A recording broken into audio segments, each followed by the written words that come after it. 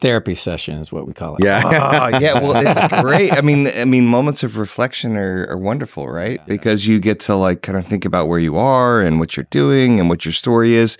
And you don't often have that necessarily unless you're going home and talking about that kind of thing. But like you get to be reflective. That's great. Yeah. That's wonderful. Yeah. Yeah. There's several podcasts out there, I guess, in this area that are more like building science related. I don't know if you know Michael or Matt Reisinger. Yeah. He's got kind of a show podcast. That guy's like the Bob Villa of football. Yeah. He's everywhere always. Yeah. Thanks, man. But we wanted something that was kind of more about the individual, like your story, your journey, and then, and it teases into architecture and it'll tease into construction and development and all that. So cool, awesome, that's great. Yeah, I was toying around with a podcast idea. Jordan kind of inspired it, my business partner. Okay, and I really wanted to have like warm, easy conversations with people that I've known in Austin for a long time. It would be about affordability, but like it would a lot, really be about like specific projects. Right? Where did you kind of like, meet affordability in your project and telling that storyline and having people that I've known forever, in this town that do it in different ways. Like, talking to Aaron Franklin, like, what do you do about affordability with your staff? Yeah. I've known that guy forever, since way before he was Franklin Barbecue. Different individuals, Andy Brown, who's Travis County judge. I've known him forever, like went to college with him, so just like having these stories. So I think easy, natural conversations are really good. Well, that's it. Really appealing rather than like formalized, kind of very measured, conversations where you're really trying to get somewhere on it. I think it's less appealing, less natural, less like you don't want to listen to that as much. But yeah. Cool. I was at a meeting, a group meeting yesterday. I'm on this committee, and they're talking about it's an interesting topic because I get so insular in terms of what affordability means. And we've been talking about our staff, like it's hard to staff because salaries increase because our living has increased and so on and so on. And so what I didn't realize, and we've known that, but what I didn't realize is how big this problem is, right? Because given Tesla and the medical center and all these billion-dollar projects, there's 5 projects that they were talking about in Austin alone that will happen regardless of this economy, that will happen regardless of the election, that will happen regardless of anything. These trains are moving. Yeah. And that's probably, I don't know, these numbers are not accurate, but it's in the realm of like a $10 billion over the next 5 years. That's happening. Yeah. And the problem is that what will crush Austin is when these projects happen, if we cannot provide labor for these jobs, like we can't provide labor right now. We're 15,000 workers short of what our industry needs. And each year we've got to add 10,000 workers to it. Yeah. And so if we can't provide labor, then the word's going to get out. And there's this other semiconductor thing that's coming to Austin that is like, there's 5 places in the world, and Austin will be one of those. And it's like, all right, well, that'll crush Austin. Because word will get out that we can't support our industry, much less living. Right. So it's like a dominoing. So much of that is like, code and regulation, because if you look at other cities in Texas that are growing, and yes, you're right. Like, Austin is on the forefront, right? It has so much going for itself in terms of projects and in terms of tech and all of that. But Houston doesn't have the housing ratio issue that Austin has. And you go around in Houston, and it looks like the neighborhood you live in, man. Yeah, it looks like Cuernavaca. Yeah, it's like it's more permissive. of different building types, and less restrictive on what kind of housing you create. And that has an effect on how much housing you can kind of deliver to your city. And you need those housing options. That's where missing middle has gotten pretty popular, right? It's like now code for, so many people into affordability and going back in time and creating housing that wedges itself into big cities in different shapes and forms. And you can't do missing middle housing. Yeah. So you can't even do that kind of thing in Austin with such an antiquated code. Yeah. And so that's our biggest hang up, our ability to create housing as our city grows, as the need for staff in all of these industries, architecture, tech, wherever it is, it grows. Where are they going to live in Austin? Yeah. And if you can't make it, if you can't deliver it, and you can't get creative about creating housing, then, it's hard to find spots in Central Austin to provide for these staff members. And so that becomes a bottleneck. I mean, anywhere we go eat, if we go and grab lunch after this, and we head over to any spot on Lamar over here, none of these guys live in Austin. Yeah. They don't live in Austin. You can ask them. I mean, I make it a habit every once in a while. It's like, where do you live? What do you nearby? What's the deal? Unless you're near the campus or a campus where there are students. Yeah. Nobody lives here. Yeah. They don't live in Austin. Yeah. They commute.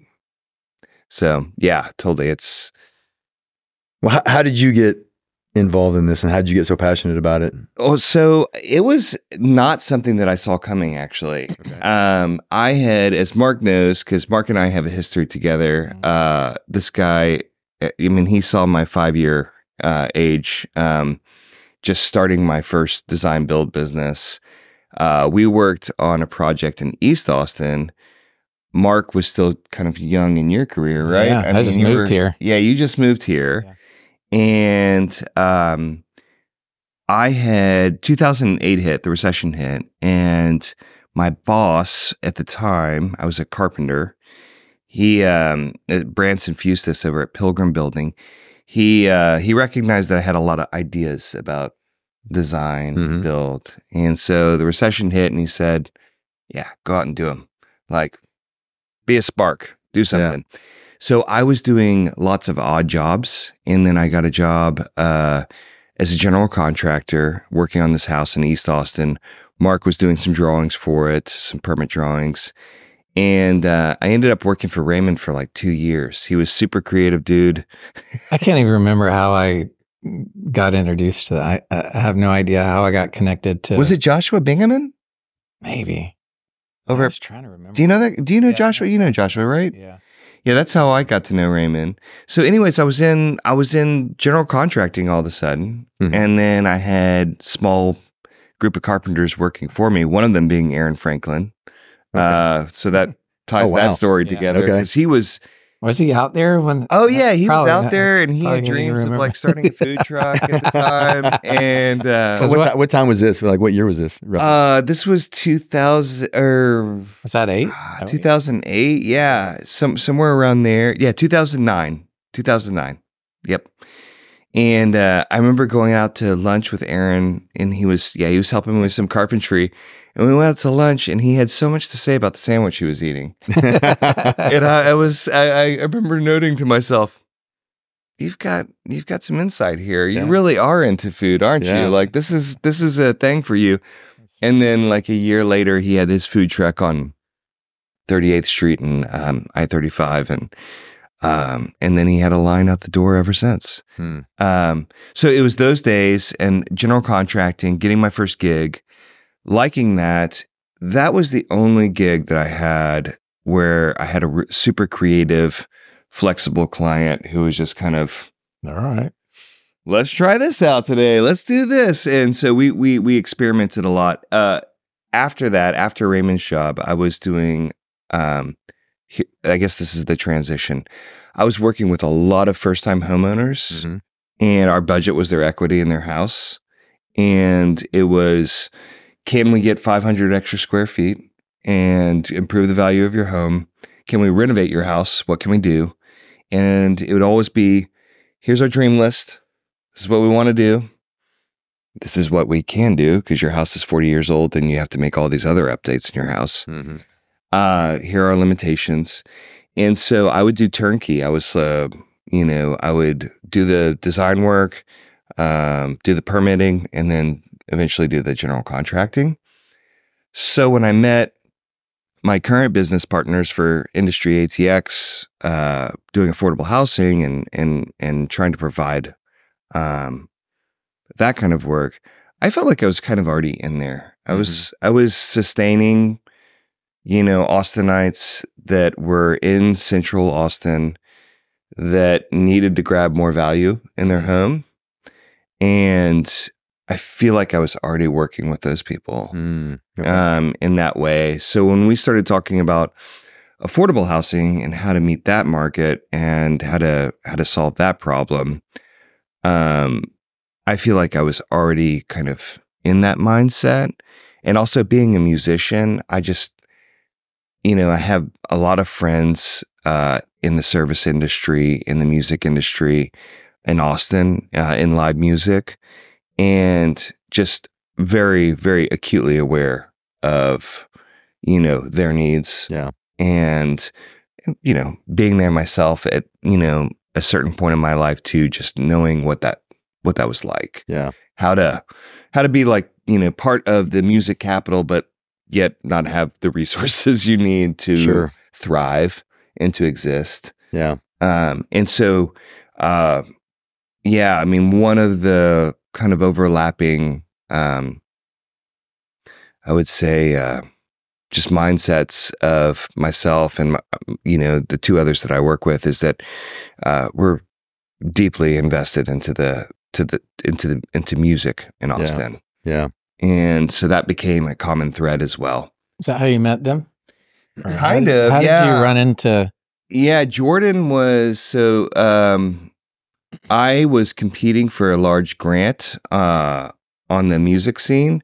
There's this amazing organization called Black Fret that is now Sonic Guild. Oh, I think they transitioned their name just recently. Yeah, in the last couple of years. It was Black Fret at the time, but they find musical talent in Austin. And they award 20 artists, songwriters, and or bands a grant of I think it's $20,000, maybe it's upwards of that now, $25,000 after a year of having them perform for their organization and in public. So I was inside that program in my with Paladuro, which is my band or my singer-songwriter moniker, and I was competing, and Jordan was on the inside the organization, so he was one of the members, and so I had no idea that we were interfacing in that way, but that was happening, and then so there was a passion for music, and then we were introduced to our first project, the property for it in South Austin, the Industry Soma project, and we kind of partnered on that land, not knowing exactly what we were going to do with it. But we started talking about workforce housing, affordable housing, and that kind of stuck with us. Yeah. I have a question for you, and this is going to be outside of where we're going with this conversation, but I think it's relevant now that I just heard what you just said. How do you think about, for both of you guys actually, because you've been around Austin a long time now, how do you think about the direction Austin's going in when at the same time you've got all this money and people and all these new cultural, aspects coming in, but at the same time it's getting more difficult for the people that I think really made the soul of Austin, the artists, the musicians, the creators, the makers, can't afford to stay here, kind of to where we started the conversation. And those folks are moving out. So how do you see that transition in Austin? Because Austin, in my experience, and I've traveled all over the country, it's one of those special places that has a soul to it. Yeah. and it seems like that's being compromised a little bit now. Definitely. Hold on. Let me interject before Mark takes the first one. Where are you from?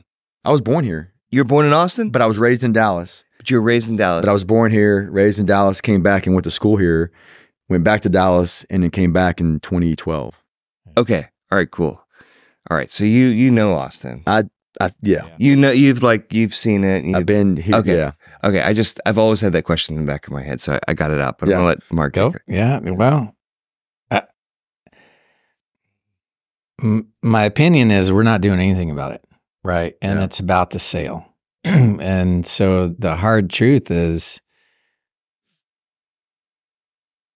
the creatives they don't have a place. Yeah. And the creatives are my gut is, and I don't know for sure, is that they're leaving. Yeah. And the music capital, the art, everything that was the backbone, like this free nature, it's gone, it's leaving. Yeah. Like it's got this little small tether because that's what Austin was. Yeah. But Austin is not that anymore.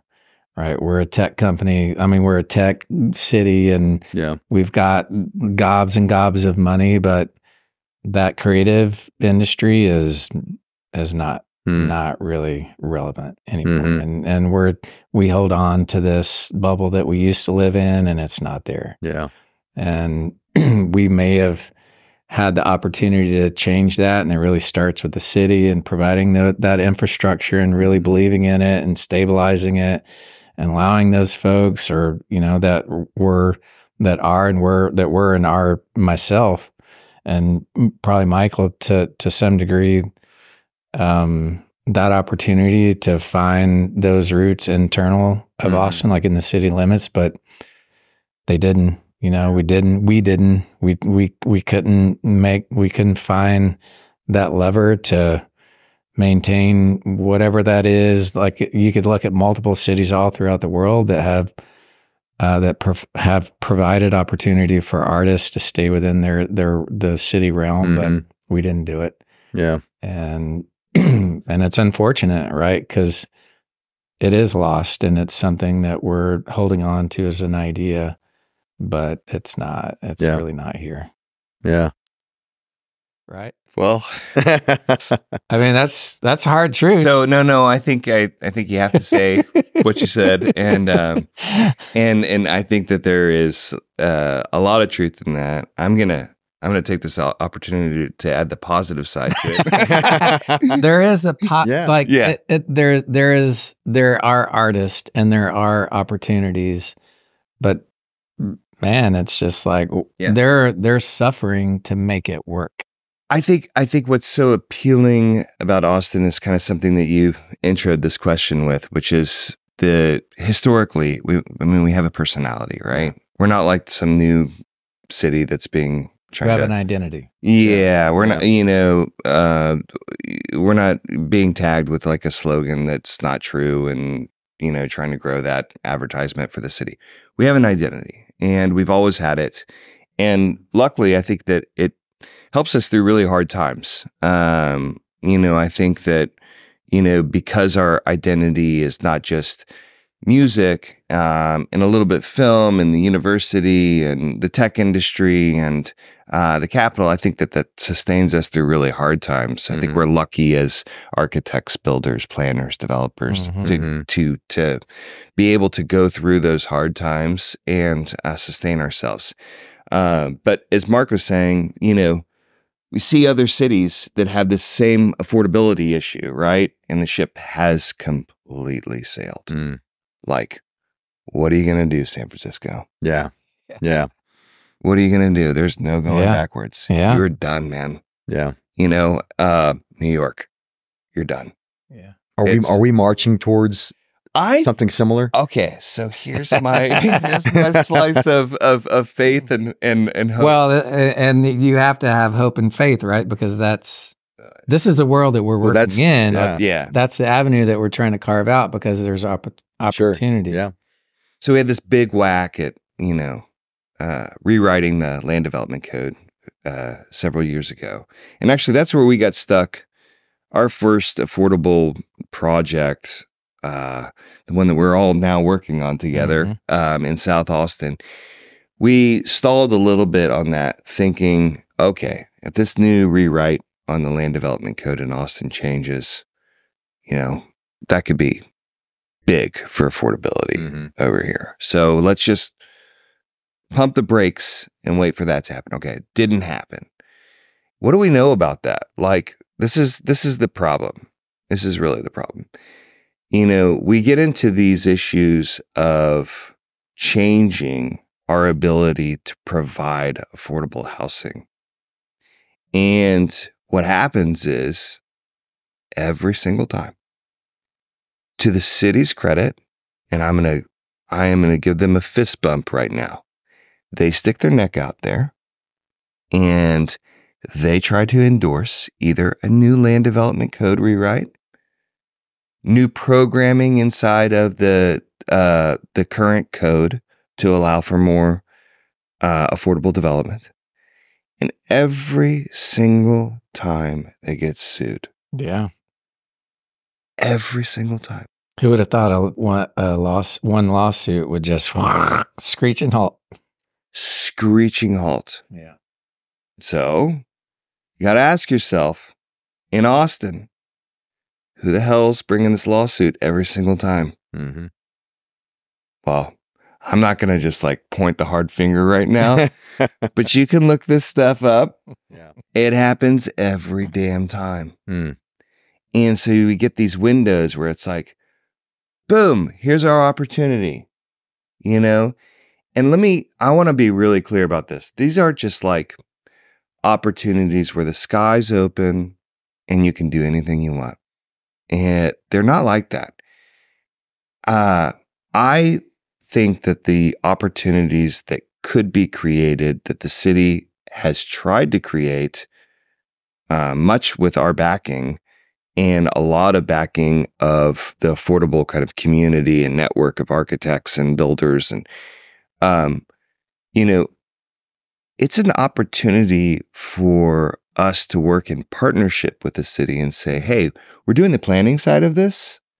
This is how it works. Mm-hmm. This is how much it costs. These are our constraints.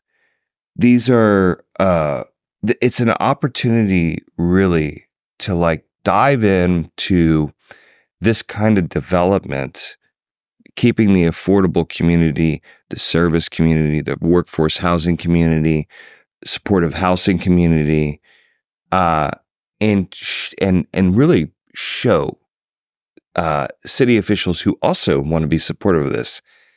This is how it works. Mm-hmm. These are our constraints. It's compatibility. It's impervious coverage. It's all these things, all inside of this budget. These are our funding options. It's so complicated that we really need that opportunity to be good partners with the city of Austin and with other people that want to endorse and help this process move forward and show them what the obstacles are so that we can move it forward. But we can't get past these issues. We have a very, very pro council right now that's ready to do all kinds of things.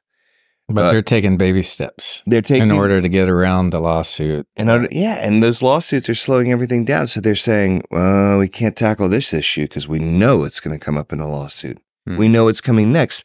So my question is, we've seen cities come and go where the ship has sailed. We have an opportunity right now. And we have a very proactive and supportive city to create this kind of housing, this affordable housing that we need at all different levels. And then we have this gigantic, wealthy opposition that is a problem, and they need to step out of the way and let people decide on how we navigate our course going forward. What's the motivation you think behind that? I mean, what are they trying to stop? What are they trying to suppress?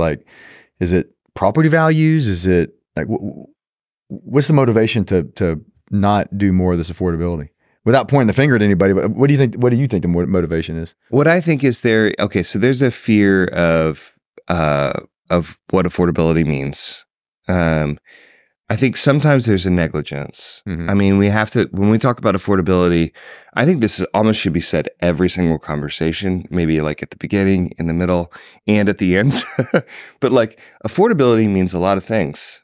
Okay, affordability means, let's just start at the highest group. It means that if you make 120% of the median family income in Austin, you can't afford to buy a home. Yeah. 120%. Yeah. Okay. We're not talking about the waiter at, the restaurant across the street over here on Lamar. We're talking really about, 2 school teachers. Yeah. At that point, we're talking about a young professional, decent tech job, mm-hmm. just gets out of college. 120%. That's the high, let's just call that the highest level of affordability. And then you get into the mid-range, 80%. Okay. That's a household making $80,000 to $90,000 a year. Okay. So, that's a household. So that could be 2 workers in that household. Mm-hmm. All right. And then we go down to, I think where this gets scary for some people is when you start talking about supportive housing for the homeless. Mm-hmm. When you talk about, foster families, foster children, you get into these deeper networks of affordability. Okay. And people get scared where that's going to be located. Mm. I mean, you drive in West Austin. Do you see any affordable housing? Mm-mm. You don't. One of the most successful communities, really, solved a chunk of affordable housing issues in Austin is Community First, and amazing project. Yeah. Okay, just super inspiring. They found a way, very determined. They're doing it. Yeah. They're doing it, got out there, got people involved. Amazing. It's also, nobody sees it, right? Mm-hmm. It's out there on a leaf, on the river, way out there. No one sees it. Mm-hmm. Okay. Also, probably smart, not going to ruffle any feathers. Yeah. So I think that the bottleneck is like, where when you have all these potential layers of affordability, it can start at 120, it can dip all the way down to 30, 40, 50%, whatever it is. There's a fear of where does it go? Mm-hmm. Where does it happen? Can it happen in my neighborhood? Can it happen down the street? What does that do to my property values? Mm-hmm. If it exists there. And so the concern is financial. Yeah. I just think that this is probably a product of people's financial security and wanting to protect it at all costs. And, if they're told it is something and it goes in a certain place, maybe. But when you leave that open to, the planners of affordability in the city, it could go anywhere. There's a deep fear of it and what it means. And I think people should talk about it as much as possible because it can mean, it can mean a 30% median family income resident of Austin. It can mean 80%. It can mean 120%. And there are different levels of this. Mm-hmm. And, I was at a party for a friend of mine, filmmaker, and his wife. They're both filmmakers. They're so rad. We lost them. They moved to some rural area of North Carolina because they couldn't afford Austin. And I was at the going away party at another Austin gym, Don's Depot. Can we landmark that place? Yeah, I know. Please, for the love of God, can we make sure that that place doesn't ever go anywhere? I want to go there for the rest of my life. Yeah. And, you know, I was talking to a friend of theirs at the party, and they're like, yeah, it's like, they live in my old neighborhood, which is University Hills, like, you know, east of, a little bit northeast of 51st Street in Berkman. And they were complaining about some project that was happening in their neighborhood. They're like, oh, we walk every morning. There's apartment complex. All of a sudden, it's like, well, what's in it? And they're like, I don't know. I was like, you should find out. So they're like, I mean, you live by the hospital. Like there might be 10, 20, 30% affordability in there. Like that might be housing for nurses or, you know, staff at the hospital or people that work over near Mueller. Like, be interested. Yeah. Like, ask. I mean, we do this for a living, so of course we're interested. Yeah. This is how we spend our days. But there's a mindset that needs to be kind of, you know, more invested in this. And I think that we can all agree, if you own a house or you're living in a city like Austin, this should be just part of your interest. Like, you know, you've got an investment in where you live. So, you know, be active, be a part of it, and don't be fearful. That's what I would say is, you know, it's all those things all together. I would say though that Austin seems like a curious city in that realm, right? I would imagine, my opinion is that we are interested as a city. Now, whether or not you sit on one side of a fence or another, and whether or not you dig in to get the real truth about the information, that's the the drop off, perhaps. But it seems like what we do in terms of what we build and how we build and where we build is an ongoing conversation with the city in general. I would agree with you on professionals. Yeah. I remember when I was working for Branson, we had kind of like a bumper sticker that said on our toolbox, it said, "Developers go to hell." Yeah. And it was just, you know, we were a young group of carpenters or whatever. And that was just kind of the consensus. It was like, and here we are building, you know, $10 million houses that get torn down in 5 years. So, or, you know, what are we doing that's not great, right? You know, so I think that I do think that the mindset has changed a lot. When I hang out with my architect buddies and we talk about it, people are seriously pro development, pro housing, pro affordable housing. It has changed. I can remember at a time where it was not that way. I mean, we do have to see the ability to create housing as a good thing in the city. We have to see that as a good thing. And then, you know, once we kind of get into more nuanced areas of affordability, I think that that's changed. I think that that's changed. I can't say whether or not I really think that the average non-real estate architect planning industry person I cannot say that they're necessarily invested or knowledgeable about it. I can't say that. I feel like I have these conversations with my friends all the time, and I'm kind of introducing a lot of things to them. Yeah. Maybe our neighborhood groups are more vested, but those neighborhoods, typically it's 15 folks out of the entire neighborhood that will have a voice. But those groups for sure.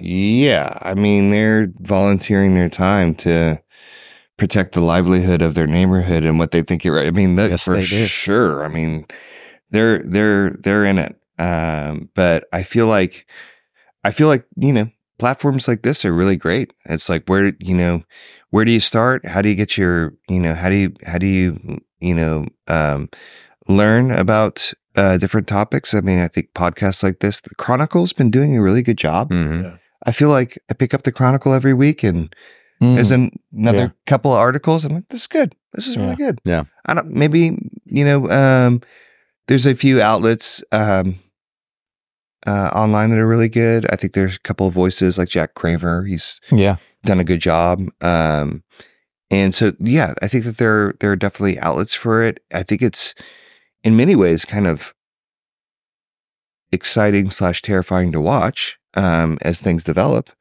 So I think there's so much going on that if we can rope people in, man, there's a lot of action.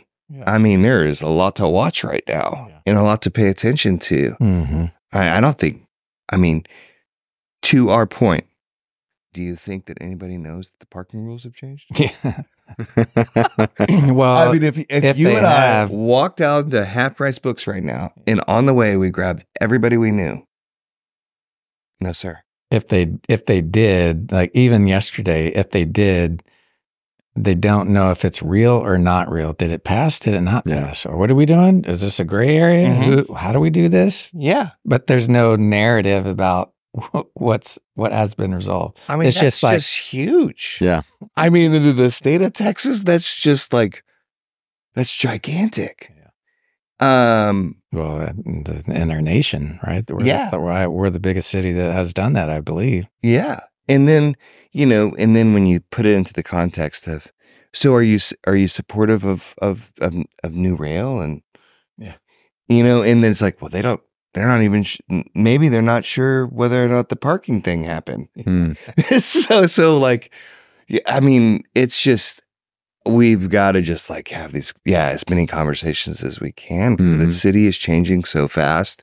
There's so much action happening. And, ultimately, we want people to, whether or not they agree with what you think or anybody else thinks, ultimately, we want people to play a role, where it's like, just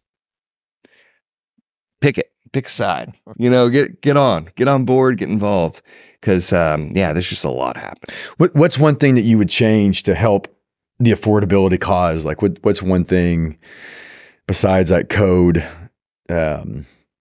Like what would you do? Like what's a not code related? Not code related. Like what's something you'd tackle or want to fix to kind of? I mean, along these lines, like the educational component, like what kind of outreach can I do regularly to like get people to kind of just pay play a role or be interested. I think that would be one big one. I mean, wait, tell me your question again. What if you could take away one of the bigger obstacles, notwithstanding code related issues, if you could just wipe away one of the big obstacles to really ushering in more affordability projects, like what would that be? If you could remove one obstacle. Yeah. To remove an obstacle for affordability that's not code related. And it's not something, I mean, I guess, not code related to. Could it be the cost of the box? What's that? That's cost of the box. Yeah. Right. I mean, there is that, right? Mm-hmm. To even build a white box with lights and like AC. Yeah. Yeah, exactly. Here in Austin is very different than doing it in, I don't know, 100%. in Waxahachie where I grew up. Sure. Right. And how do you change our systems to really make it affordable? And there's ways to do that, but it's not necessarily efficient and easily doable without you've got land building costs, a team, right? You've got hard costs of construction. You got land costs. I mean, those are kind of problems that we face no matter what, Sure. land code or no land code, but So as a developer, when you're looking at that equation, is it more participation from the local government in terms of subsidies to kind of overcome some of that? That would be also a great, I mean, changing cost of goods is difficult in trades, especially, because of the reasons that we're talking about. The average mom and pop electrician, plumber that's living here is also having problems trying to afford living near Austin. And so those trades are going up, and, over COVID, so many of those mom and pop shops got gobbled up by bigger operations. Right. And so, that's an issue, but yeah, more sources for funding I think that would be a huge one. Yeah. I think, we've really started networking out, outside of the city to try to find other sources, so that we can lower the cost of construction. So kind of along these lines, how do you lower the cost of construction? You find subsidies, you find, outlets out there, low construction loans, from organizations, from grant money, whatever you can find out there to lower that cost. Yeah. So more of that would be great. More investment from the community. If you can, the ability to raise that money in the community, especially if you're doing like a supportive housing project. We have a project where we're partnering with another organization here in Austin, and the ability to raise that money through that organization to support the housing that we all want to create. I mean, those resources, that would be, more of those resources would be great. Yeah. More of them. Yeah. It seems like design has a huge part of that too, right? It's because going back to some of the pushback you're saying you're getting from putting an affordability project in neighborhoods. I can imagine people are like, oh, I don't want that product in this neighborhood. Yeah. But from a design standpoint, if it's something that's more significant that adds to it, and if people are aware that that's possible, maybe that would. Does that make sense? Yeah. Yeah. I think when you think of low income, and if that's the label you're going to put on affordability, then you think of, trashy yards and houses that are not kept up properly. I mean, you think about how that's going to affect maybe yours. But if an affordable project comes in and it's designed really nicely and it adds to the neighborhood, maybe that lowers people's resistance to it a little bit. I don't know. Yeah. I mean, I think it does. And I think for some people, I think that it has to do that for some people. Like, I think that, the project has to be more attractive. And again, this is when you get into the game of like, well, we've just got to create housing that, that really, that functions well on the interior, that is available. And, so I do think that there is kind of like there is a mentality that feels like it's needed, this design appeal to it. And I do think it gets difficult, balancing that with the basic and dire need of just creating the housing. But I don't know how you advertise that in advance. Yeah. I don't know how you advertise that in advance, because really, those levers and mechanisms to create the affordable housing happen just with the basic, ability to do so within the land development code and within certain programs inside of the city of Austin. You don't even get to that point where it's like, oh, and we've got Odom designing it and we've got Jeremy building it. We don't really get to that point at all, in the discussion until way later. Yeah. So yeah, it's, I think if there's, I do see a willingness though, like we were talking about earlier, where somebody like Odom being involved in an affordable project saying, okay, I'll do whatever I can to make this happen. Yeah. I want to go the extra mile to make this work, because I understand how important it is to be a part of this project. And that's a big deal.